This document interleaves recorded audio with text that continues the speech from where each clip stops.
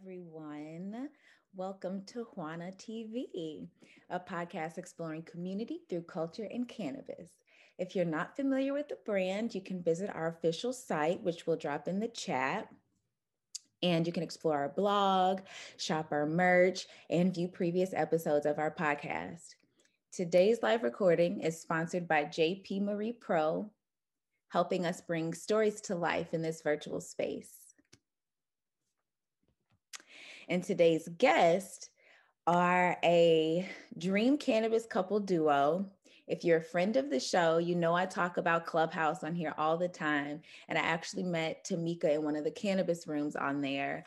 They're the most chill, informative, tranquil rooms. But nonetheless, I love her story and her vibe. So I started following their brand. And the couple saw a little bit about their story. They saw an opportunity to enter the industry in 2019 and started their brand Reset Wellness, which is a cannabis consulting and wellness brand based in Washington, D.C. And since then, they've been on a mission to build community resilience and well-being by redefining and reshaping the perception of the consumption of cannabis. They currently serve on the advisory board for Marijuana Matters, a nonprofit organization helping those adversely affected by the criminalization of marijuana.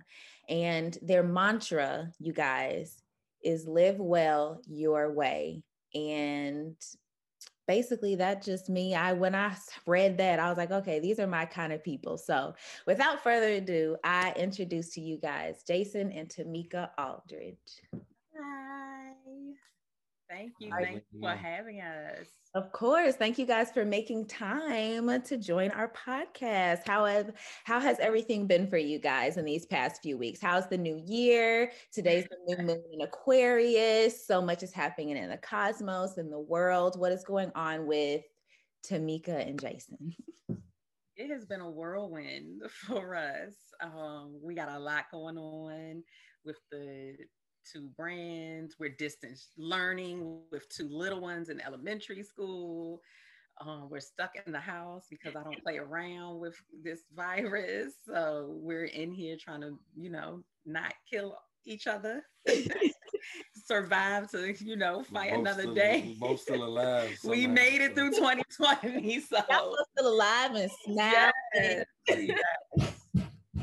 Oh, yes, I love to hear it. So out the gate, I have to ask, I married my weed man. Please tell me about that story, from the conception to when you said, you know what, we can make our story a thing. Can you please just give us that story? It really was birthed very, very organically. It's true. I married my weed man. Allegedly. In real life. Allegedly. And it was something that I always had like kind of in the back of my mind when people would ask us. And in my mind, I would say that before I make up whatever story we would make up in the moment, because that question would always catch us so off guard, and it's like, So one day somebody asked us and I just looked at him and was like, can we just tell the truth? And he was like, yes, look, fine, just go, and the person that we ended up saying it to, and the people that we said it in front of, everybody's mouth just fell open. And we kind of gave them a background, it's like I said, it happened organically. I was uptown, DC, with a girlfriend of mine, and we needed some flour. And my person didn't answer, her person answered. And so he came over and we've literally been together ever since. It's been, 19 years now. So we've been together for 19 years, and it'll be 9 years of marriage on May 12th of this year. So when I got on Clubhouse, I dropped it in my bio because as of late, I had been thinking, let's just do like a little ebook about our really not really focusing on the love story part, but I was just going to call it that, but really just talking about like our journey into cannabis and into this CBD space and this hemp space. And so I threw it in my bio. my Clubhouse bio, and I was in a cannabis room. Hazy and Black Cannabis Magazine and Maul of Bouquet Rolling Papers were like, hey, there's a girl in here named Tamika and she married her weed man. I need you to come up to the stage and say, and you got to explain that to us. And next thing I know, it became a thing, right? And we still don't know what that thing is, but you know, people have been reaching out to us. And so I just was like, well, let's just start hosting these rooms on Wednesdays, different topics based on what people have asked us over the years, and just kind of really integrating our personal story, because I didn't realize that's a 3-year-old I told you might make a cameo. That's a kid-friendly show, okay? So yeah, it just, okay, he wants to say hello. Please come make a cameo. Hi, how are you? Oh my God. And he's adorable and he knows it. Okay, now mommy and daddy have to work. But yeah, we started hosting these rooms and kind of integrating our personal love story and our personal journey. And now it's just kind of become a thing. And we've been able to really curate these safe spaces, having conversations that I didn't even realize were so needed in the cannabis space when it comes to love and dating and sex, and consent, you know, and all of those things. You know, I've had such a positive experience with my husband and with cannabis that I never thought about the people that experienced the opposite of that until they started, you know, DMing me after these talks. So then I just kind of felt an obligation to, okay, if they're comfortable with me to talk about these things, let's make the space for them to talk about it. So, you know, we're still figuring it out with the brand, with this brand, I Married My Weed Man. But yeah, that's kind of how all this got started. Well, it's definitely a vibe and it's definitely a thing. And I will say, and one thing that I have found, as I grew up in the church, so a lot of my family still goes to church, and that's my origin. And in the Black community, it's kind of, I guess, taboo to be talking about shunned and taboo to be talking about cannabis and sex. So the fact that you guys also integrate the fact that you're Christians, it kind of gives you a leg up, at least in that respect, and it makes you an authority figure, if you will, because of course people are doing both of those things, no matter who they are and what they believe. Exactly. And so to have someone like, hey, I'm a Christian who consumes, and I also want to educate you on your sex life, because, and my sister and I were talking about this last week, you know, a lot of us weren't, especially in Christian households, weren't really educated about sexuality and sex. We were just kind of told not to do it or wait until you're married. And you definitely need way more than that. So you do. I'm grateful for you guys' space in that respect. and that was very important to me, because, you know, I had to tell people it's not a fear, right? But there is a reverence that you hold as a preacher's kid, or as a, you know, someone that grew up in the church. So there was a certain respect that I have for my family, knowing how, you know, what church means to them and what God means to them. So all these years, I really felt like I was living a double life, you know, and I really felt I couldn't be free. I couldn't be my authentic self because of the judgment. And, you know, especially, so I was telling my husband, when you grow up in the church, right, when you're little and you're taught the 10 commandments, you know, thou shalt not kill, thou shalt not steal, you don't lie, honor your father and your mother, and, you know, you don't smoke, you don't drink, you wear skirts, you don't, you know, and you cross your leg, like all these, you know, the debutante programs, and it really, and the etiquette lessons, and it really makes you put your pastor and the deacons and those elders in the church on a pedestal at that age, right? So as you begin to get older, and you start coming into your own knowledge and seeing, you know, Deacon so-and-so smoking a cigarette after church, and sister so-and-so cussed sister so-and-so out. And I'm like, wait, it was like, I was devastated because I was the little girl that had her Bible at recess. Like, you need to love Jesus with all your heart, you know? So I was really taken aback, and it really had an effect on me, right? To the point that as I got, you know, 17, 18, 19, I was like, I'm over this. You know, church people are hypocritical and they're this. So what I allowed to happen was folks ran me out of church, you know, but I blamed it on God. Cause I'm like, God, you make these people, how could you make these people treat me like this? You know, because church hurt is real. Mm-hmm. And it was like, the more I tried to be myself and to be honest about being real, I was judged and shunned and called the black sheep, and, you know, you can't be in the choir anymore because, you know, you smoke. It was a lot. So I left church, and I was not connected to a church, you know, for 17 years. And it was really me getting back in cannabis that got me back in church. And this time I said, I want to do it the right way, right? And I connected with this ministry really just to support.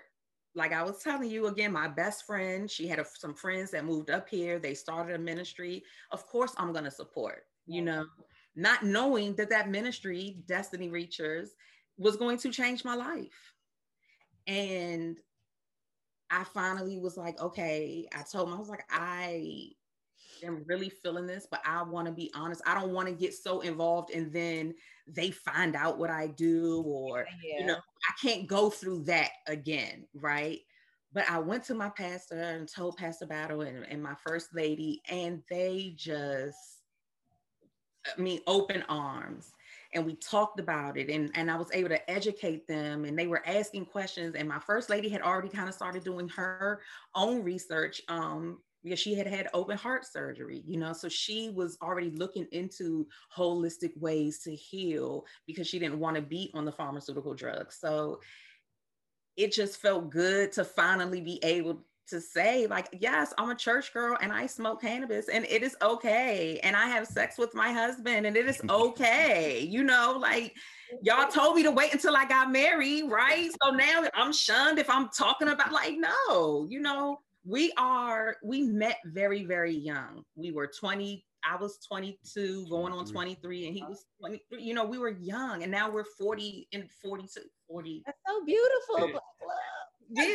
And exactly. So we know each other. Mm-hmm. You know what I mean? We know each other. So we have fun together. We talk about everything. I feel like we've been through it all, the extreme highs where I was just like, you know, this is the love of my life. And I'm just, you know, floating on cloud nine, to he was in divorce court, 60 days ago. You know what I mean? Like, this is a wrap. I don't want to do this anymore, you know?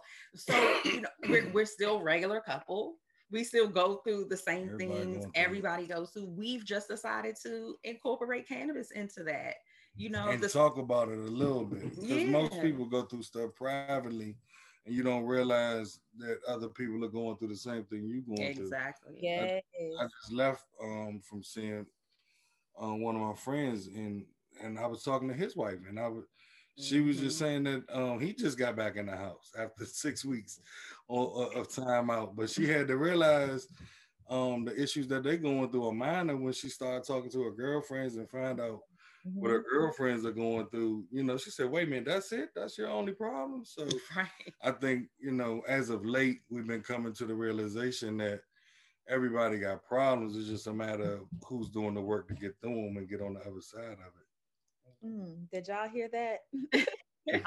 That sounds clear, because I think that's so beautiful, especially when you add the fact that you all are also business partners, because it's 24/7, 365. Some days I'm like, what was I thinking? You know, but it works for us. And I tell people all the time, it works for us. You know, what we put out to the public is what works for us. what we are trying to do is be an example of what it could possibly look like in your home if you did certain things. You know, we go to therapy. I am a listen, everybody need therapy. I'm an advocate for that. We go to marriage counseling, you know, because you need that. Even when things are good, you need that check-in from time to time just to make sure. We call it marriage maintenance. That's our marriage maintenance. You check in with your pastor from time to time just to, you know. If you exercise, if you get your car tuned up, you just tune up your marriage. Gotta tune up the marriage too. And just being intentional with stuff like that. So the key to marrying your weed man, guys, is being intentional. That's what I'm hearing. Lots of cannabis. I think to be honest, I think the one saving grace we had during the 19 years is cannabis. Because it's times, like she said, we know each other well enough to know how long the other person needs time out. You know what I'm saying? So you know, we've gone days without being cordial, you know, or just kind of doing the bare minimum as far as communication. But we still smoke together at night. It's the ritual. It brings people together. When I roll something and leave it in the ashtray, I know what that means. That's, you know, it's time to talk. Yeah, that's my peace offering. He always says that. He's like, this is my peace offering. It's my peace offering. And I'm like, that's not good enough. But then I'm like, you okay? Yeah, you hit your little weed and maybe we'll talk while you're doing something, you know? I love that. And by the way, guys, if you have any questions while we're talking, please drop them in the chat, or if you want to do it privately, you can drop it in the Q&A, and we'll have them answer them.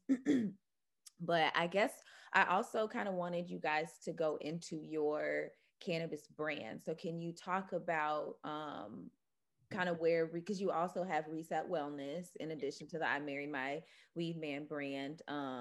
And you guys have other businesses, if I'm not mistaken, but I'll let you. Yeah, so Reset Wellness is a cannabis consulting and wellness brand in DC, and it was really birthed once again organically and kind of out of necessity.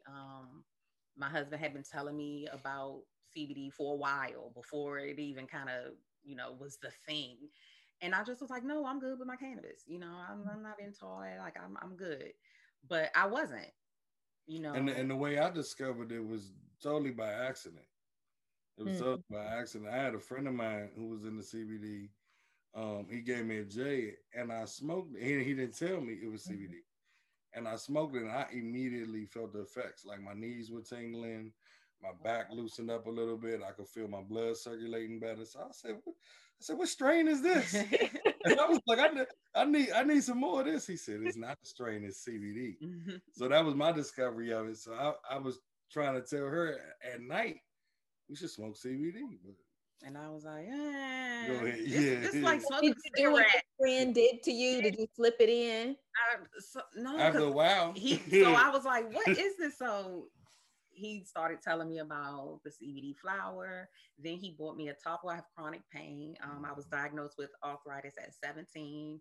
It just runs in my family.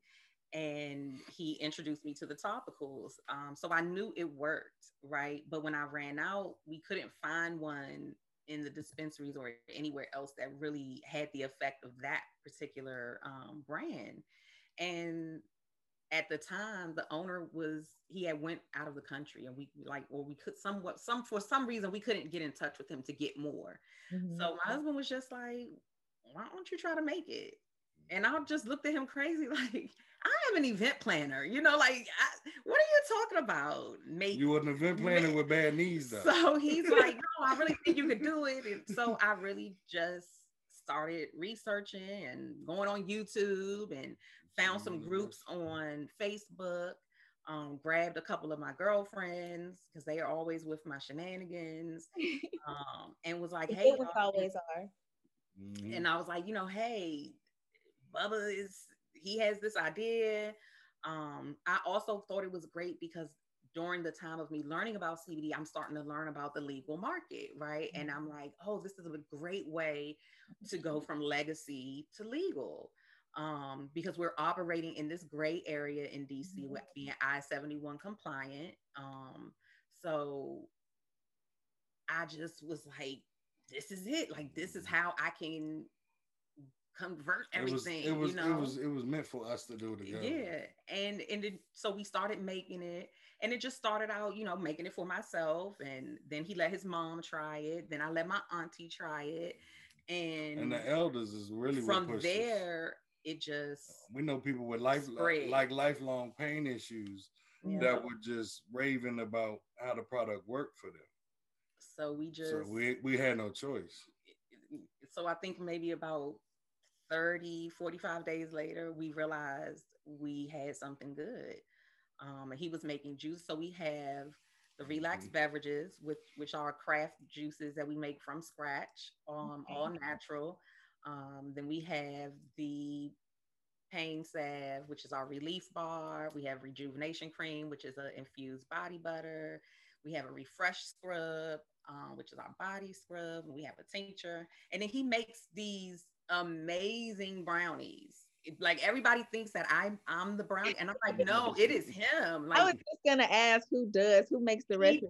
So I do the topicals, but he does the oil. He gets, he sources the flour, the CBD flour. He does his own extraction, all that, and then he infuses whatever ingredient that I need to make my product. So we're in the kitchen, we're making the products, but then I'm also building the business because this wasn't something that we knew we were going to do. So there was no pre-planning. There was no, we already have our LLC business plan. So I'm trying to do this while the brand is just growing.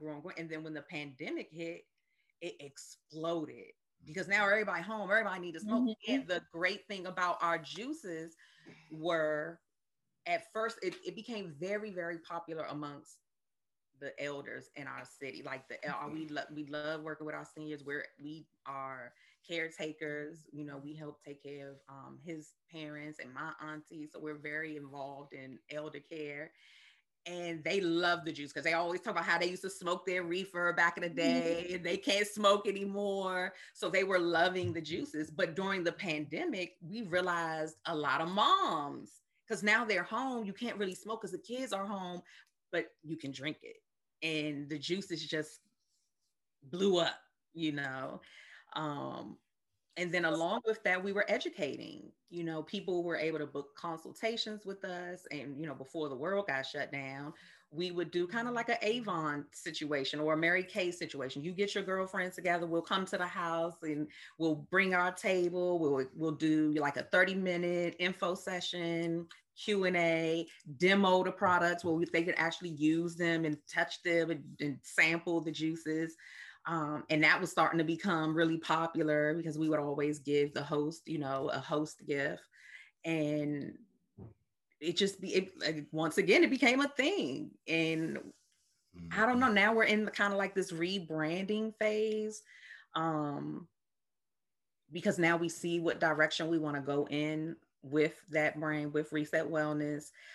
So we're in talks with, it's going really well. And all I know is I'm taking my time, because we talked a little bit before the show, and, I'm learning as I go. So have had some very expensive mistakes, and I would be so hard on myself, and I remember talking to my first lady, because after one hit we took, I was just like, this is going to end us. This is going to end. Like, I can't believe I made this mistake, And she said to me, no, Tamika, you're not. And I'm like, I got to start from scratch. And she's like, no, you're not starting from scratch. You're starting from experience. And when she said that to me, that was the day I decided I'm going to take my time with this rebrand, because what we've created is, there is nothing else, So why am I rushing to the finish line?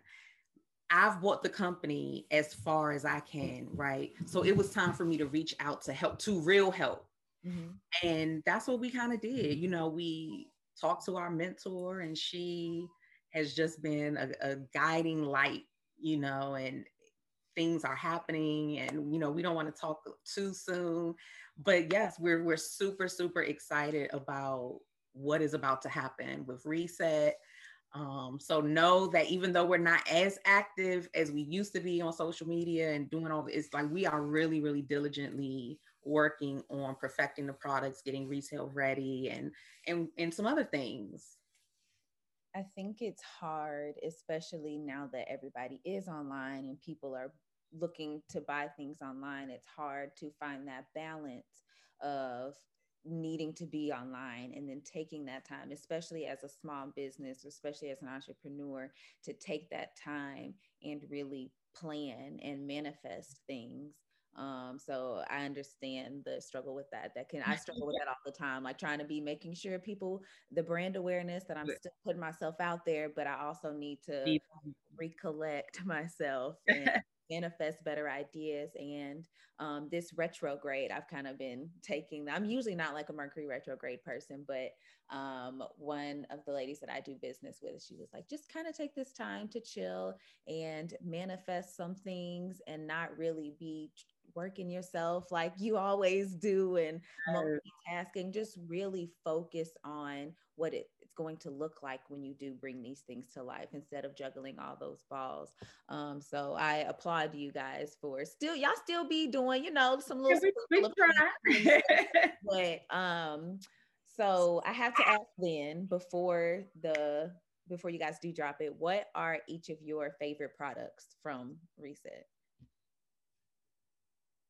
On the edible side, I love the Arnold Palmer, the sweet tea lemonade. Arnold Palmer, so okay. That's my, because I'm just a sweet tea girl, right? And my husband just makes great sweet tea, and so that's my favorite.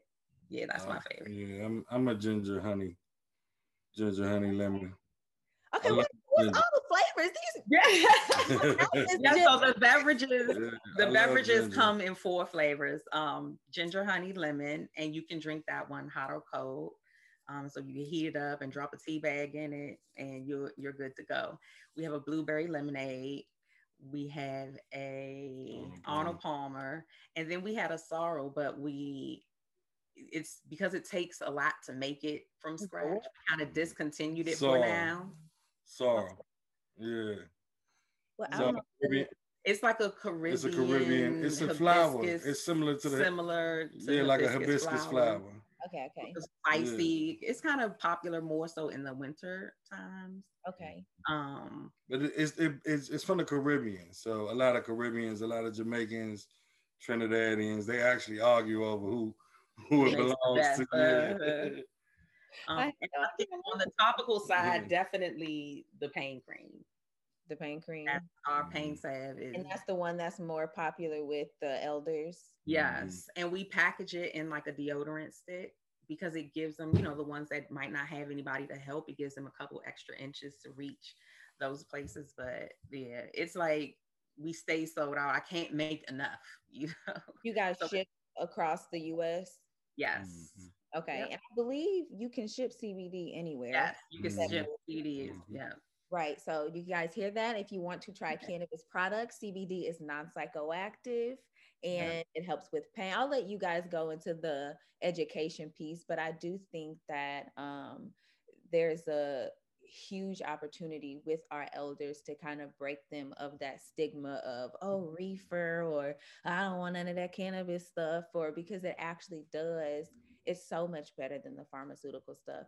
I have never been big on taking meds. So I started smoking cannabis just as like my friends were smoking weed. I was girls smoking weed, but I noticed some kind of like you, I don't know if I intentionally had CBD or a different strain, but it made me feel much less anxious than I usually felt when I was consuming. And so I was like, oh, I like this feeling so much better. So, and that started my journey into actually educating myself about the many different types of cannabis strains and plants and flowers and benefits there are. So if you guys could touch on some of the benefits of using CBD in general. I would say my approach with people has been, what do you have to lose? Yeah, grandma and them been going to the doctor for 20 years, getting the same prescribed, the same medication. Ain't nothing changed. You go in, you get your script filled out, you get your pain meds or your diabetes meds or high blood pressure pills or whatever the case may be. But it's just a real nonchalant approach with doctors and the African American community.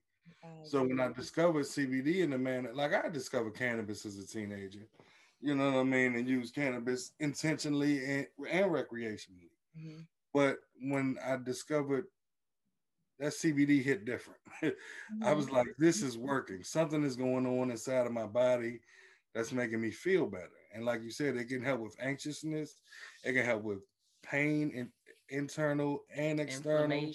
So my approach, from Tamika's more of an educator than I am. I will be more so, let's see, try it and tell me what happens.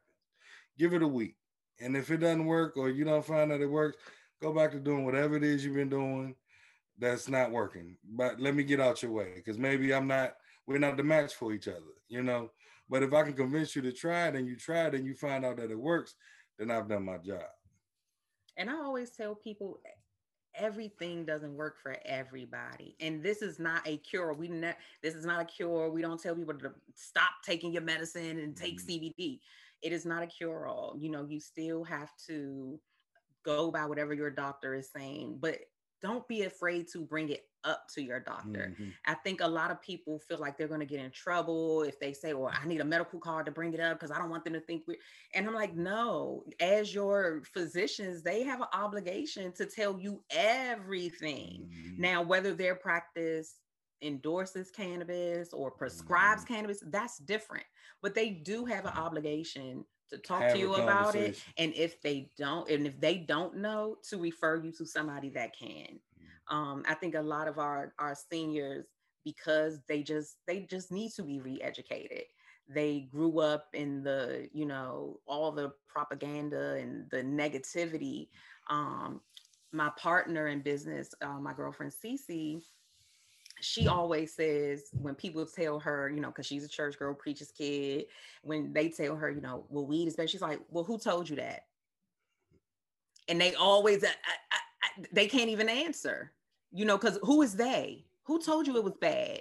Why do you think it's, and it sparks that conversation. And then we're able to let them know, like, no, this is something that is from the earth. And it's not a sin. I had a chat on Clubhouse, Christian ethics, and cannabis. And our pastor came on because I wanted people to be able to talk and ask the questions to someone. To also consume?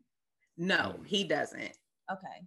He doesn't. I was in a room where a man was preaching about it, and I was like, if there was ever someone to convert Christians, it's this man. He was. So I think we were in that room together, and there were two bishops in there that, and we'll talk offline about that too, because I have some thoughts about the difference in the two bishops that were in the room, because you got to be careful about that too. And it's not saying, one was better than it, but you can tell in the faith-based communities, yes, they're starting to convert over. Yeah. But what I'm noticing is it's money driven. So I could tell, we could tell the difference.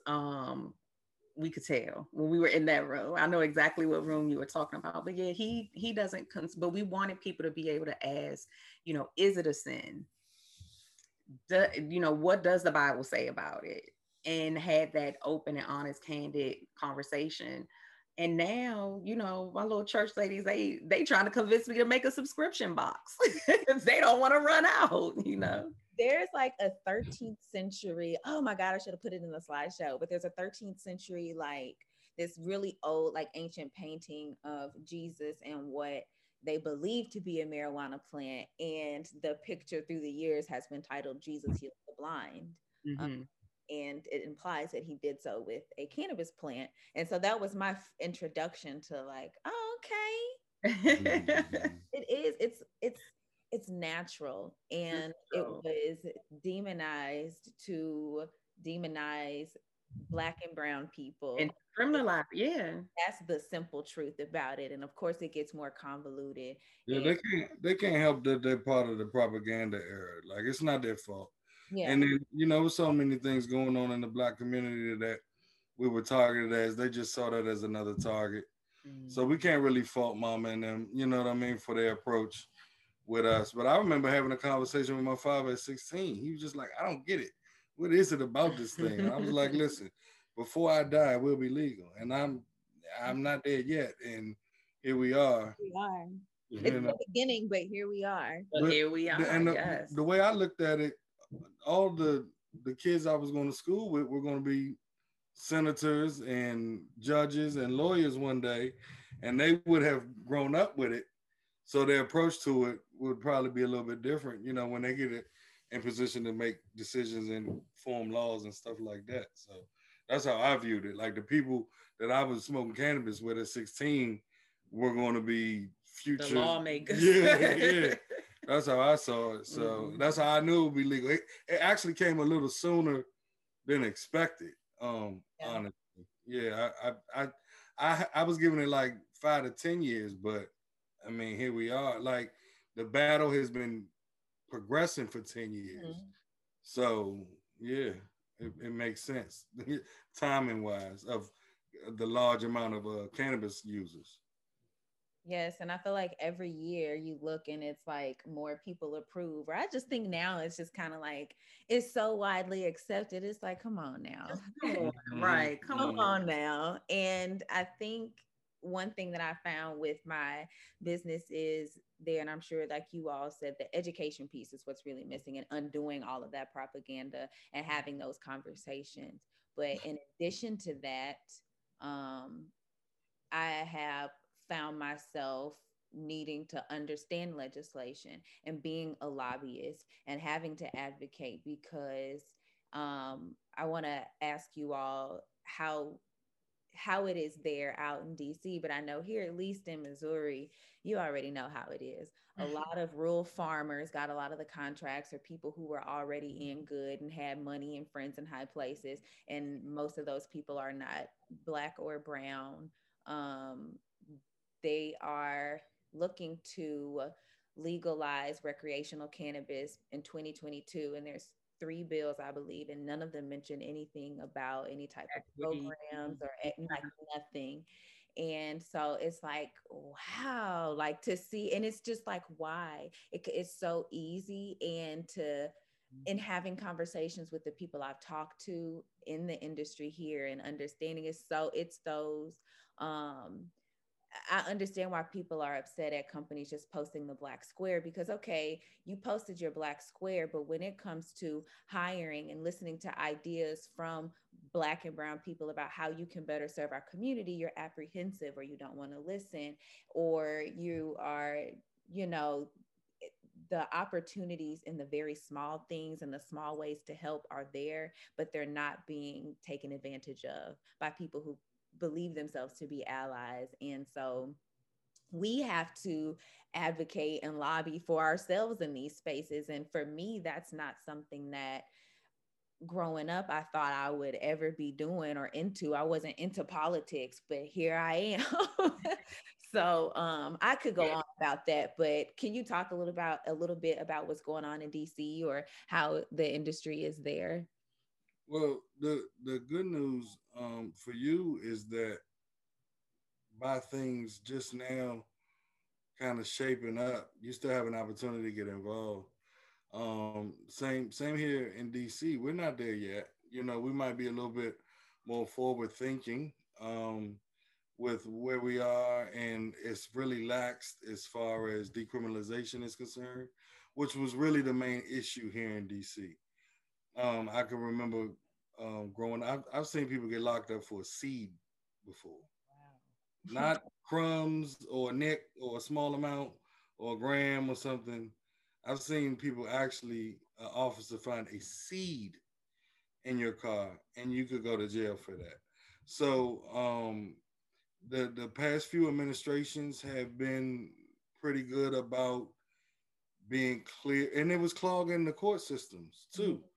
Marijuana offenses will actually, it is a disservice to keep locking people up for small crime because the amount of people it takes to run the court system, the bailiff. Hey, are we paying for that? We paying for all of that, you know. And the interesting, the ironic part is that for years in a lot of communities, in a lot of places, minor offenses will actually determine your budget, your police department's budget, the budget for law enforcement, the budget for your SWAT teams, and all of that, because they have to justify spending a certain amount of money for law enforcement. So they would use in places like New York, where they would use stop and frisk to stop, search, pop you right quick, just to say, oh, well, all this crime is happening. And it's and for decades, they weren't falsifying crime, but they were highlighting the kind of crimes that aren't really a crime. Right. It wasn't really a crime. Most people smoking weed, it's just that. Chilling. They not we're not bothering nobody. There's actually in the Bible. Right. Yeah. So I think what we're seeing is a perfect storm of the propaganda that's taking place for the past 30 years, as far as what is crime? How are we looking at crime? What are we defining as crime? And does it make sense to have all these people logged in the system for minor offenses? So we have made some strides in as far as decriminalization and people just not going to jail for petty reasons. But the cannabis market here in DC is booming. Okay. Like they keep saying this $50 billion. I keep hearing the numbers $50 billion by 20. Alone? No. As an industry, I was like, I've heard. You saw me. I've heard the people through cannabis numbers as 50 billion by 2023, and I think that's a very low number. And I think that's I think that number is very, very low. I think that the cannabis. I think what we're seeing right now is people positioning themselves to be billionaires. So you got to imagine that all of these people that are investing so heavily in cannabis, millions and millions of dollars, they're not in it to be multimillionaires. They want to be billionaires. They're positioning themselves to be billionaires. And you mean to tell me only 50 of them got that plan? So only 50 of these guys are going to be billionaires? No way. No way. Not in this industry, not the way it's been around, not for as long and as many layers and facets as it is to it. There's no way only 50 of these guys plan on being billionaires. So you know if the money's going into it, that the money's going to come out of it sooner or later, like in one way or another. Before it's all said and done, you will see billionaires, cannabis billionaires. Yeah, I think, like you said, definitely sooner than later. And I would encourage people to really, get involved with the organizations in their communities that really have boots on ground, that are really doing the work in the social equity, in the social justice space. Minorities for medical marijuana. Marijuana Matters. Check in to keep up with legalization. You can, we're a part of NORML. So I get those emails and I read them every day.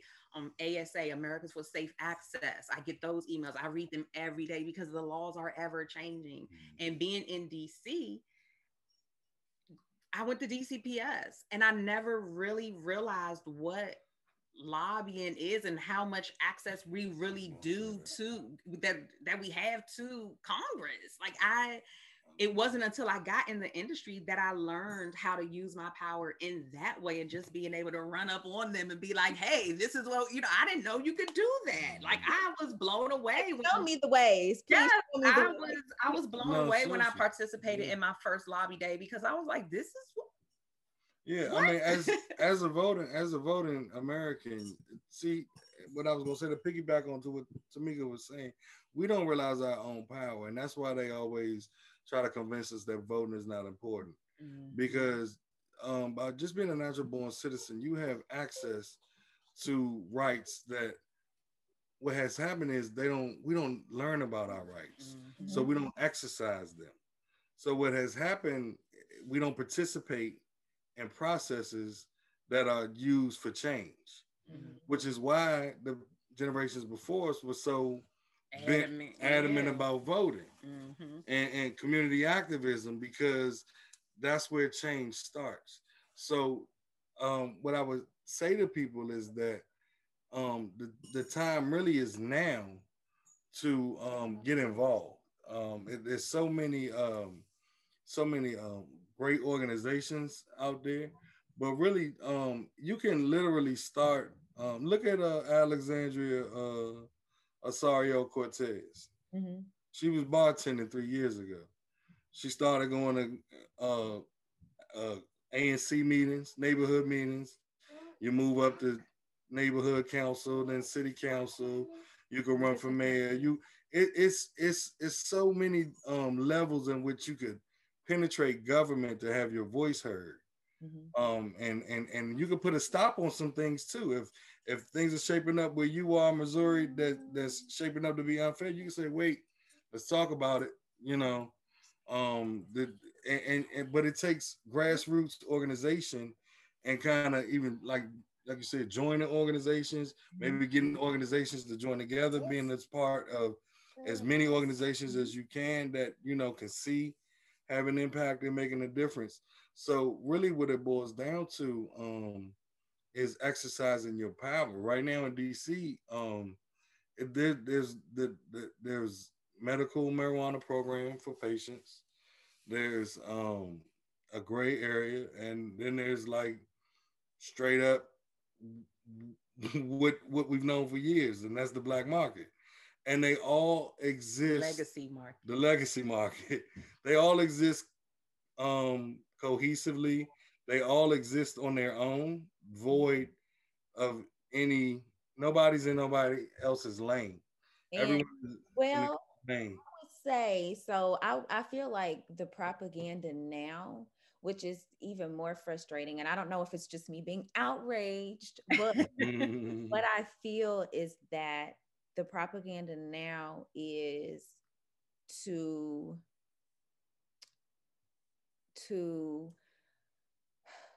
the black market is already shunned, but there are people who, or in the legacy market, there are people who built things from the ground up. And we have those like what Freeway, Ricky Ross, there's a guy down in Atlanta. His name escapes me, but people who about the grower dude. Yeah, the people, these people who have real roots in the community and who understand the industry and how it works. And I feel like there is a push to suppress that contribution, to use the culture, but to suppress the contribution. And because the black market still runs cannabis. So you said it's about to be a $50 billion industry. Imagine how much money is being made still on the streets that they feel like they're missing out on. And instead of helping these people transition into the legal market, which we all know is barriers, paperwork and all that stuff, instead of helping people transition, they are still finding ways to catch them up in the system. So you make a great point, because what I've noticed when it comes to the cannabis industry, this time we're not going for it. We've seen it happen in sports. We've seen it happen in entertainment. It's no different than entertainment when they put a bunch of funny contracts together that basically tell you you're not making money on your own music, on your own tours, or whatever the case maybe. We've been taken advantage of in every facet where we can be exploited. And the beauty of the cannabis industry, there's enough of us involved that recognize your point, that see, you know, our contributions and things like that. And basically our things, we're not having it. If we got to go to Congress, we're going to Congress. If we got to shut the dispensaries down, we shut the dispensaries. Whatever we got to do, you know, to make sure that it's inclusive this time, that conversation is on the forefront and is being brought to the forefront of the people that are making the players that be, or whatever they are, you know, gatekeepers or whatever you want to call them. that conversation is on their doorstep already. Already. So your state might not be there, but that conversation is in play in a lot of places. Someone was just saying, Georgia, if you don't have your social equity in order, you might as well hang it up. You're not getting a license in Georgia if you don't have your programs together. So it'll happen. Missouri may be one of those places, you know what I mean? Like, and you just got to be involved. Yeah. You know, Jason just testified, you know, at the ADC board had a hearing for cannabis delivery. You know, the legislation that was passed, you know, emergency for the pandemic, there were barriers. So we're testifying to let them know, you know, for people that had, you know, maybe transportation companies or other delivery services, it kind of shuts us out if you have to be an employee of the dispensary to deliver. Like we can't even bid.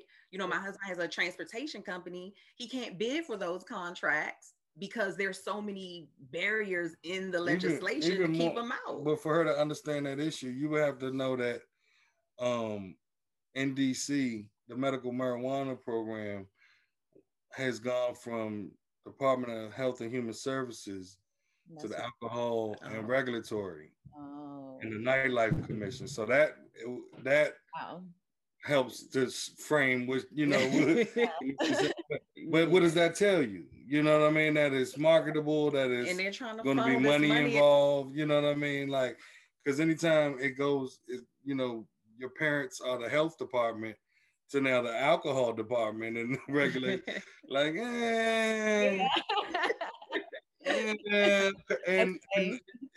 they it's so new, they're not prepared but at least they know to have inclusive conversations. Yeah. So at least it's a start. You know, we're not.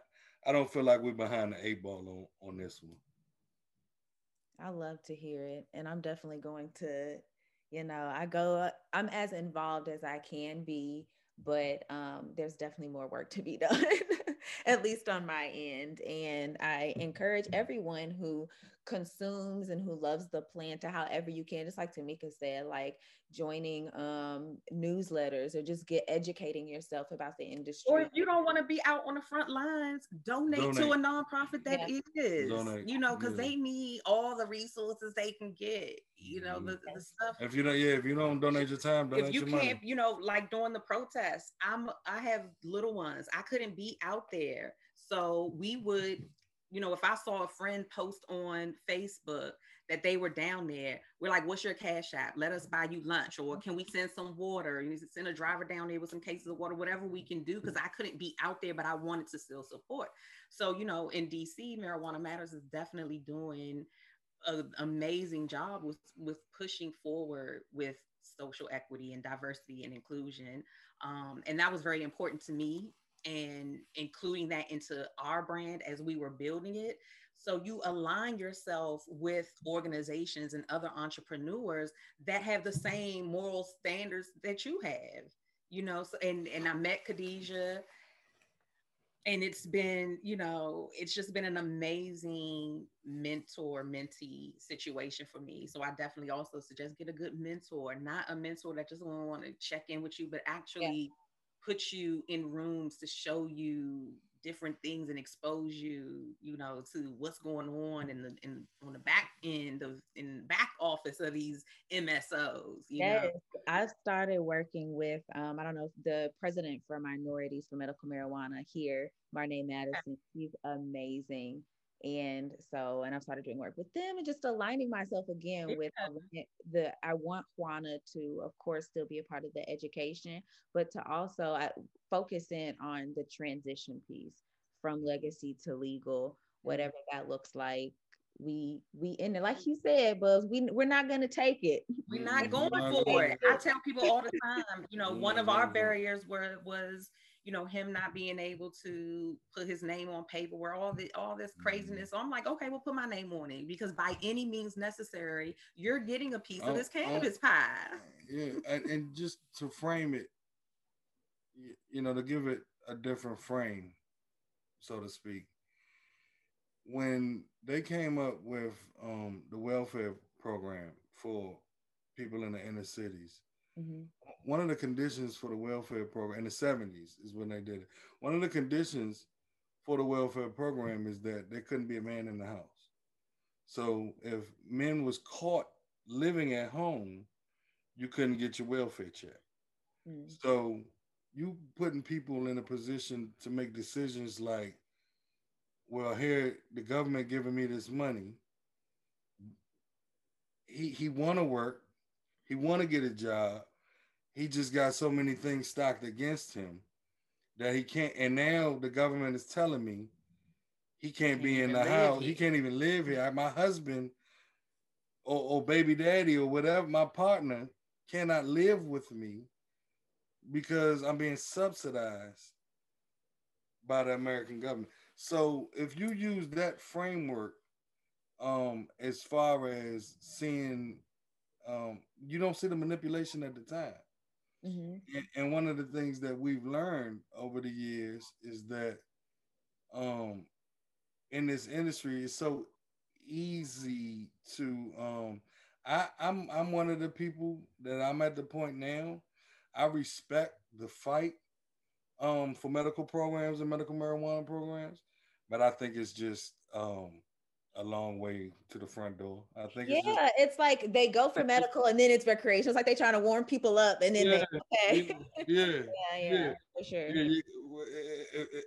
If this was sex, you got to have foreplay first. Mm-hmm. You know, so the medical cannabis talk is the foreplay, and it's warming people up for the bigger agenda, and that is legalizing marijuana on the federal level.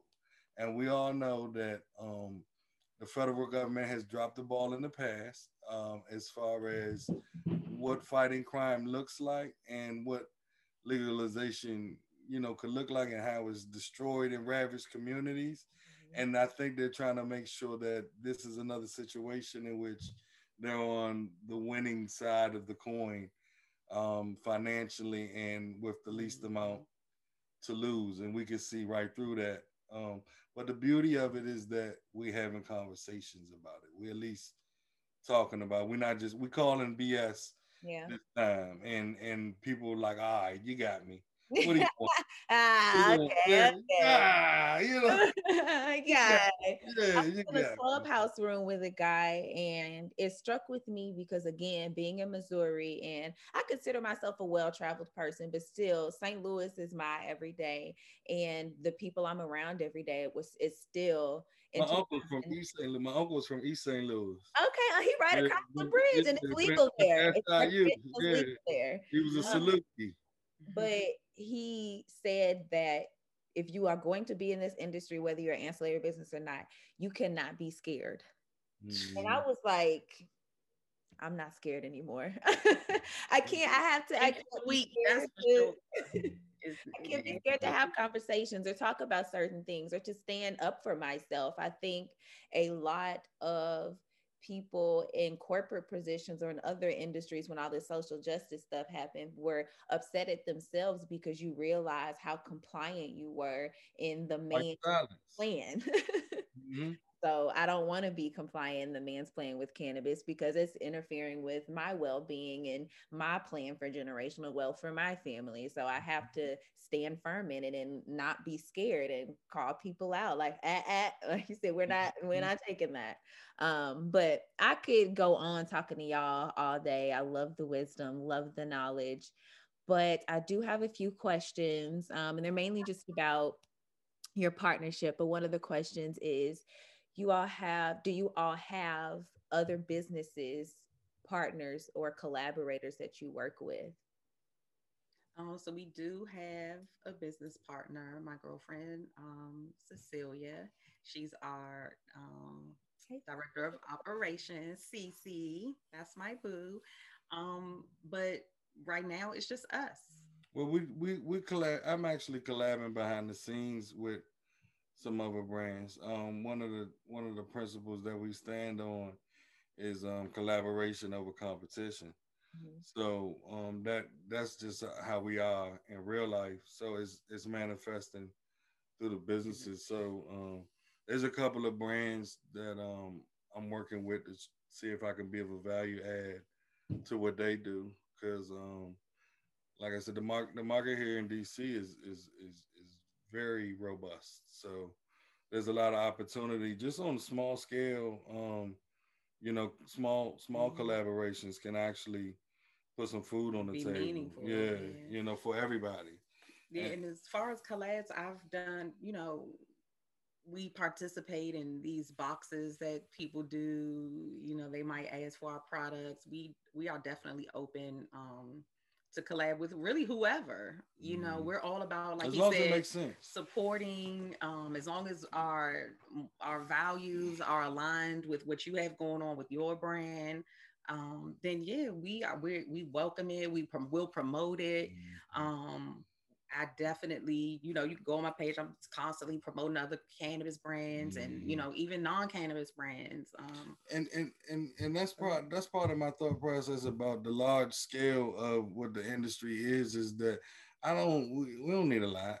You know what I mean? Like there's enough market share where you can be in a niche market of a niche market and still do 6 figures a year.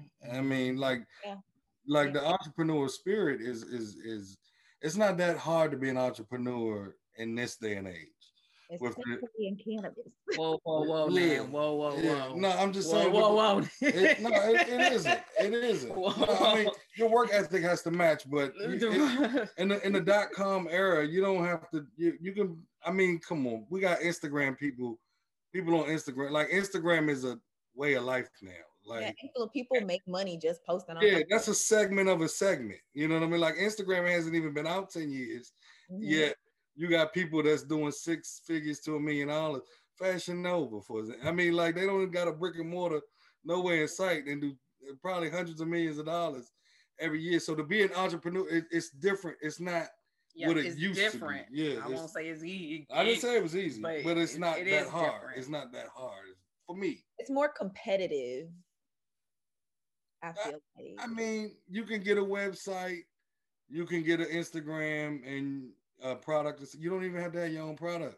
You can be reselling on Etsy. Like people make hundreds of tens of thousands of dollars monthly selling ceramic mugs. So you know what I mean? It's all in. But there's a lot that goes into selling that ceramic mug. You gotta mug. do the work. On the outside, it might look like, oh yeah, but you got to do the work. You better be the best ceramic mug seller. Because trust and believe, there's 100,000 other ceramic mugs. But so, which lends to my point is that it's so much money out there. It's not hard to grab. It's how much you hanging on to and how much you putting back in your community. Like I know several people. I know dozens of people, hundreds of people that are providing for their families from the legacy market from the 80s and 90s of this town. They are feeding their hundreds of men and women that have figured out by the era we came up in with the hustler era, that go get it era, when none of this stuff was around, your success was determined on how much time you put in on the block. That's how your success was determined. How much was you on the block from sun up to sundown, nights, weekends? That was how your level of success was determined when you were from the legacy market. And hundreds of people got in trouble from being in that way of life when all we were trying to do in the first place was provide. Ain't nobody really trying. A lot of people that's in the game don't know they can't retire from the game, but you can maintain. If you can figure out how to get in your little lane, you can maintain. And there's hundreds and hundreds of men and women in this town that have figured it out and are doing that. The question is, how do you translate that for the next 25 to 30 years? Make it sustainable. And I think that's part of why we need conversations like this and collaborations. That's part of the collaborations. Yeah. You don't always have the money to rebrand, but maybe you can link up with a friend and say, your item does this. Can you make it specific to my brand? And y'all can collab on that. I know I shared with you. It doesn't matter who gets to the table first, as long as we all eat. You know, in a story that I like to, or an example that I like to share about that is, you know, I was sharing with you about Sincerely Wilma's. Mm-hmm. You know, I was introduced to her brand by a friend, ordered the pancake mix. It was amazing. So of course I blasted out to all my friends and my family, you know, and then my cousin, she's like a foodie and a blogger. She puts it in her foodie group. The next thing I know, the owner is calling me like, Tamika, you don't understand. We almost had to shut down shop. And then I woke up this morning to almost 1,000 orders, right? So as that story kind of started circulating, people were asking me like, well, did she give you and your cousin something? And I said, whoa, whoa, whoa. Mm-hmm. That's not how this works. You know what I mean? Like, what y'all don't understand is my son only eats pancakes. Mm-hmm. I am a busy entrepreneur. I'm busy. I don't have time to be in the kitchen every morning whipping up that batter. So she did what she was supposed to do as an entrepreneur. She solved a problem for me, right? And the product was amazing. So guess what? I just got a delivery this week because she is a staple in our home now. So why wouldn't I want the rest of my community to know about her brand? You know, people are like, but you're just starting your brand. I'm like, we don't make pancake batter. I don't exactly. You know, so why would I not want to see her thrive? You know, when I know my cousin loves pancakes. And she's a foodie, and she's definitely gonna, you know. And none of this stuff was orchestrated, organized, planned. Very organic. Everything that we've been involved in, and everything that's happened to us, has been organic. Organic. I mean, you're looking at preordained plans, you know, from the man upstairs. We ain't got nothing to do with this.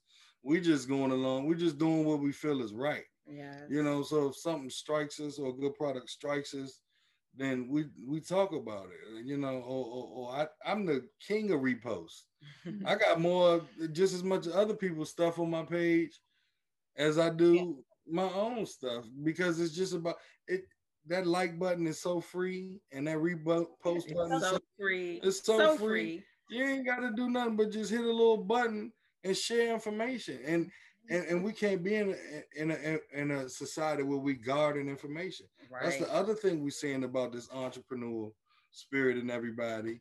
People are making money using the methods that these companies have used for decades, and they're figuring out, wait, I done made this man millions and millions of dollars.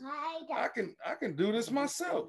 And that's the other side of the coin that you're seeing from the entrepreneur aspect, is that it's attainable. You know, marketing secrets aren't a secret anymore. Algorithms is not a secret anymore. SEO is not a secret anymore. You know, all these things that companies have used to their advantage to make sure that they're controlling, you know what I mean, the marketing and stuff is no longer a secret. That stuff is out there. And I think the biggest secret that you guys talked about is the power of community, and society has beaten into us. Part of the propaganda has been teaching people to put the individual first, and in many respects the individual does, you have to be one with yourself in order to be a part of a community and to be a part of any type of partnership. But society puts so much emphasis on the self, and so that's why you have people that when y'all are reposting or sharing other people's work, regardless of how your business is going, you have the people that are like, well, why would you, put them on? Did y'all get something from that? And that's the wrong mentality that I have about that sort of thing. And Tamika and I spoke before we started the recording. We underestimate the value of our dollars so much. And it's not even about, of course, at this present moment, because this is a moment and a movement, it is about the Black dollar, but just even supporting things that you like. Like if you are totally against homophobia, why would you be eating at Chick-fil-A? If you are totally against, just being we owe it to ourselves to be more educated consumers. And I think a part of that is understanding who we're supporting and understanding that the value that we added to this world monetarily is energy. So where energy flows goes, energy flows. And so what are you putting your money, energy into? What are you supporting? And if it's not the community, then of course there's going to be a disconnect. So the fact that you guys do that naturally, it's karmic in a way, it's just you're going to be taken care of because you take care of the community. Instead of me sometimes throwing my food away, this is so country. That's the people Bama of me, but I throw my food outside. I want the animals to eat. It gets really deep, but it's and I feel like when I started doing that, I started getting blessings in other ways for helping take care of God's animals, because we're all here and we are supposed to coexist with one another, and that includes financially. But okay, I'm sorry, people. I'm getting to y'all questions because I know y'all kids gotta go. What the last two questions? One, what's next for you guys as a couple, and then individually? And then the second question is, what national organizations do you recommend people donate to? Well, I'll start with that question first. And, this might be a little biased, but it is what it is. But Marijuana Matters in Washington, D.C., they work to repair the hurt and the harm that has been done due to the war on drugs. So diversity and inclusion is very, very priority with this organization, right? And they're a new organization, but they're making such powerful moves in the industry with their social equity toolkit, where they're really charging the heads of these large companies to learn about diversity and inclusion. Like you said, it's not good enough to just throw up that black square. And it was cute, but now what? Because that board is still not diverse. You're still making these marketing mistakes that keep, getting everybody canceled. So, that's to fill in. that's actually part of our story. And we're putting that information out there because it's for everybody. We've been fortunate and truly blessed with the connections that we've been able to make, and they've been for us. But it's like you can't pull people with you, but if you get over the wall, you can throw the rope back over. It's kind of hard to carry people as you go, because you're carrying weight that is not meant for your shoulders. But I think I can truly say that as a result of the people that we've been aligned with, that it will be beneficial for those around us. Marijuana Matters is near and dear to us, because of what the story is and what they're fighting for. And they are the reason that, like I said, this conversation is on the plates of some of these execs, because it has to be had. So we try to back, and align ourselves with people that we know on the front line. I don't want to try to name everybody, because there are a lot of people that we touch with, on a regular basis that are doing great work. Yeah, so I could definitely send a list over to you, and maybe you could send it out to your listeners or your followers. Post it. But I'll put it in the Black History newsletter that I and send me y'all's well, if you have where people can order drinks, if you have a site where we we'll definitely you can grab anything from the resetwellnessgroup.com. Okay. That's our e-commerce page. Wellnessgroup.com. And as far, I think what was next? What's next for the brand? Yeah, what's next for you guys for the brand, and then individually? Do you guys have any individual? For Reset, like I said, we're in a rebranding, and I need people to understand the rebranding is more than just a logo and changing colors and things. We are like starting pretty much from the ground up, redefining and just reformulating and I want Black people to normalize luxury as well. So luxury cannabis, that is we know our lane, we know our demographic, the people that we're serving, because we've been doing this for 2 years now. Now we know what they want, and we want to make sure that we deliver that. So I'm just really excited. Like I said, we can't say too much, but I'm definitely excited about the direction that Reset is going in. I Married My Weed Man is just happening organically. We are just kind of going with the flow and linking up with people that, like you, that are so gracious to offer their platforms after hearing us speak on Clubhouse. I don't know, like I think after last night's chat, I kind of have an idea of the direction I want to take the brand.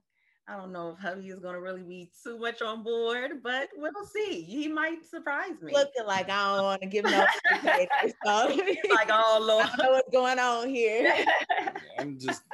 We'll see what how the numbers come back. But yeah, we've had a lot of offers, people that have offered to help, and we're still kind of combing through invitations to appear on podcasts and have magazine articles written, and we're just kind of enjoying this ride and letting God lead it to where it needs to go. Because like I said, once again, we're in a place where this wasn't planned to go like this. We never thought our story would be so impactful. And I don't take that lightly. So I don't know. And then personally, what's next for me? I am just kind of on this wellness journey. Reset definitely made me do some self-reflecting, and I'm working with a wellness coach, and I'm in therapy, and I'm more intentional with my cannabis use. And, I'm talking to people that might know a little more than me, and I'm trying to just heal a lot of traumas and break some generational curses, and just be authentically Meeks. I finally came out of the cannabis closet to my family, and I had to have those, as my partner says, courageous conversations.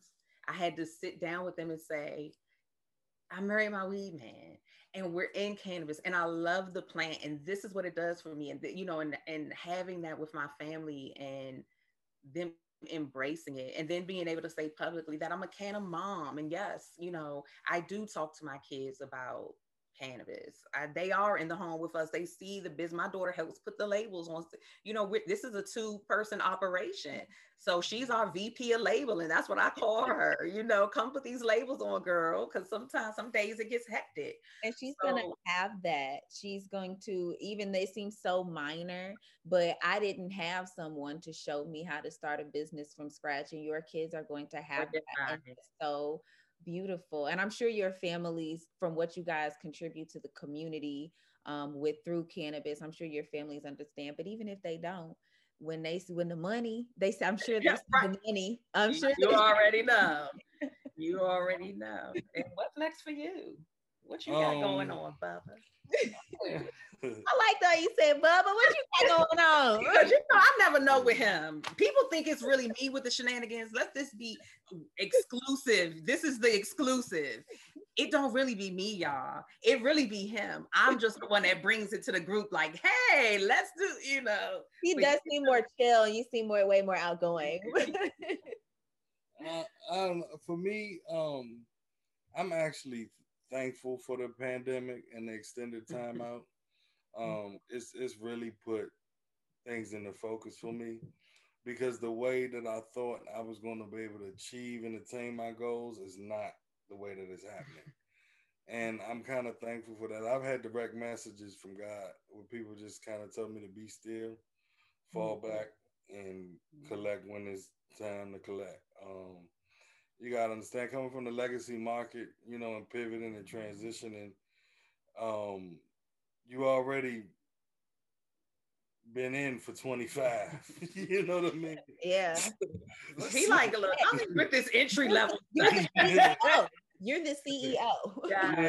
Yeah. So I just got to make sure that my moves align with that.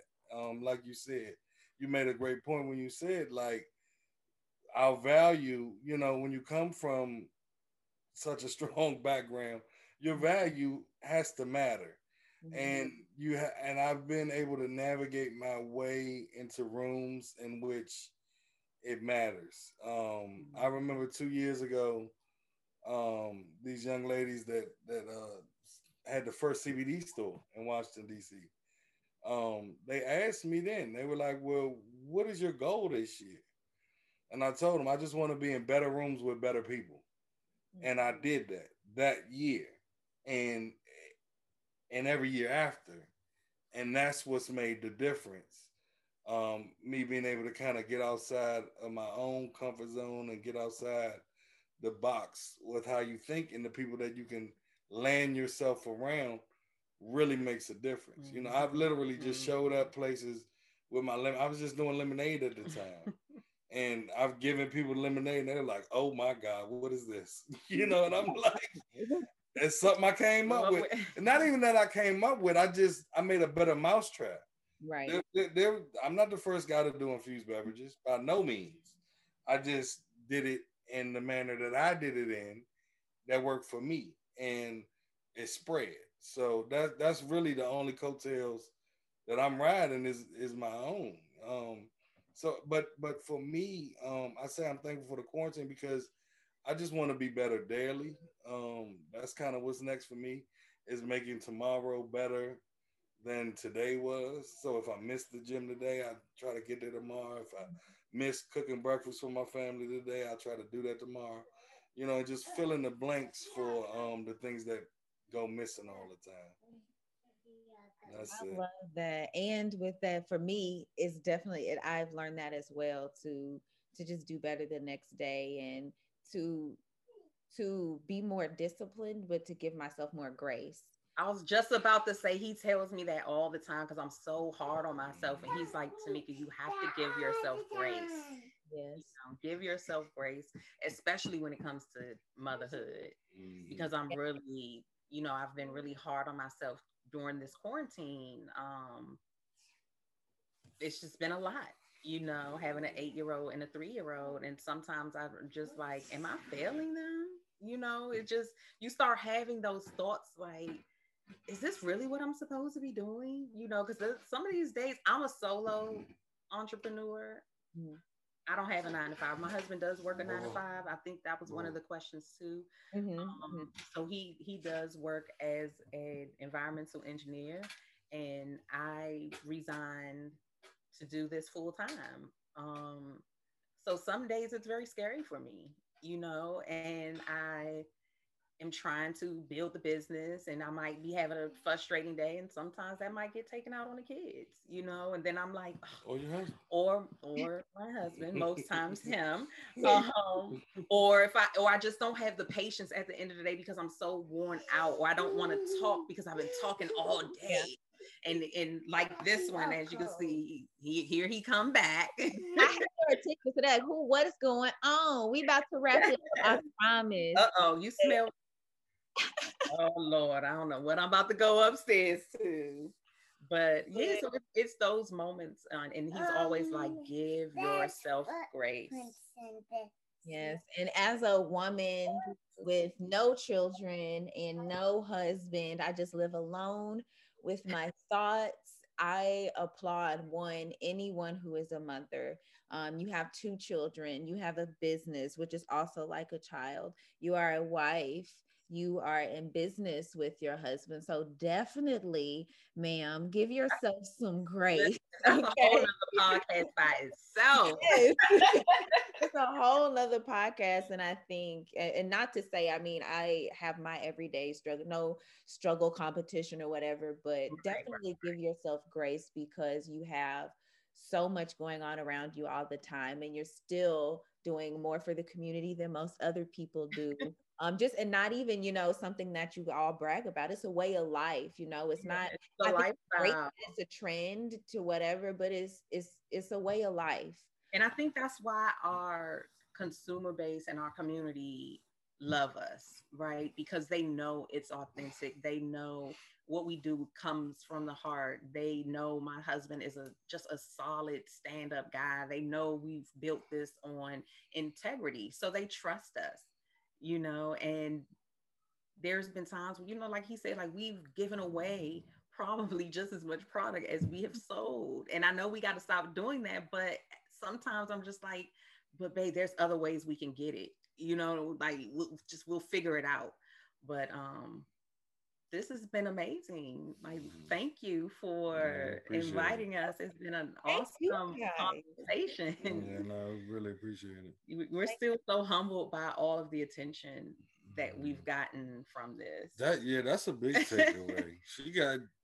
I'm on camera these days. Like, he don't do this. Like, well, thank you. And you're my first male guest. So thank you. Yeah, thank you. I loved it. Yeah, he's like, no pictures, no, you know, but he's starting to come out. I'm like, babe, this is your industry. Like, people want to know you, and you have the experience. You are. I know we talked about. I ain't trying to put you out there, but you're the elder. Like you know, so you have the knowledge. You have. They don't call it legacy. Everybody do call me OG. Like, they really do. But, no, I'm thankful for you know you're having us on the platform. I do value these conversations, and you know I guess having them recorded as well, because it also gives me timeline, and you know how they say you can always remember where you were when you heard your favorite song, like when you heard a song for the first time that you really like, you remember where you were. And with, you know, having this kind of dialogue, I just hope to help somebody. For years, I dabbled in music, and my approach was that, you know, if I could make dope enough music, I could get enough people to listen, I could command a room, and then I could have their attention and, you know, drop some jewels on them in the process. But that was a long road, you know, and this is much more direct. At the end of the day, you know, if we're just able to help one person, then, you know, in a day's time, then it's kind of all worth it for me. Well, we have answered all of your questions. My spirit is full. Mine is too. I'm over here. Thank you guys so much for lending me your time. I really appreciate it. I dropped their website in the chat, so if you guys want to check that out, I'll also have them in my newsletter coming out next week. Yes, and we're on all social media platforms. Reset Wellness _DC is our Instagram. We're on Clubhouse at Bub and Meeks with the S. And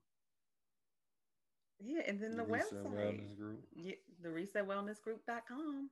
That's how you can reach us. Okay, I put their Instagram in there too, guys. Reset Wellness DC. Oh, and then for Weed Man, it's I Married My Weed Man on Instagram. All right. Well, that's all we got, y'all. We ain't got no more. Have a good night. If you got access to some CBD, smoke your little CBD joint before you go to sleep. I'm not even going to tell her. I'm not going to tell her. Yeah. Bye, you guys. All right. Thank you.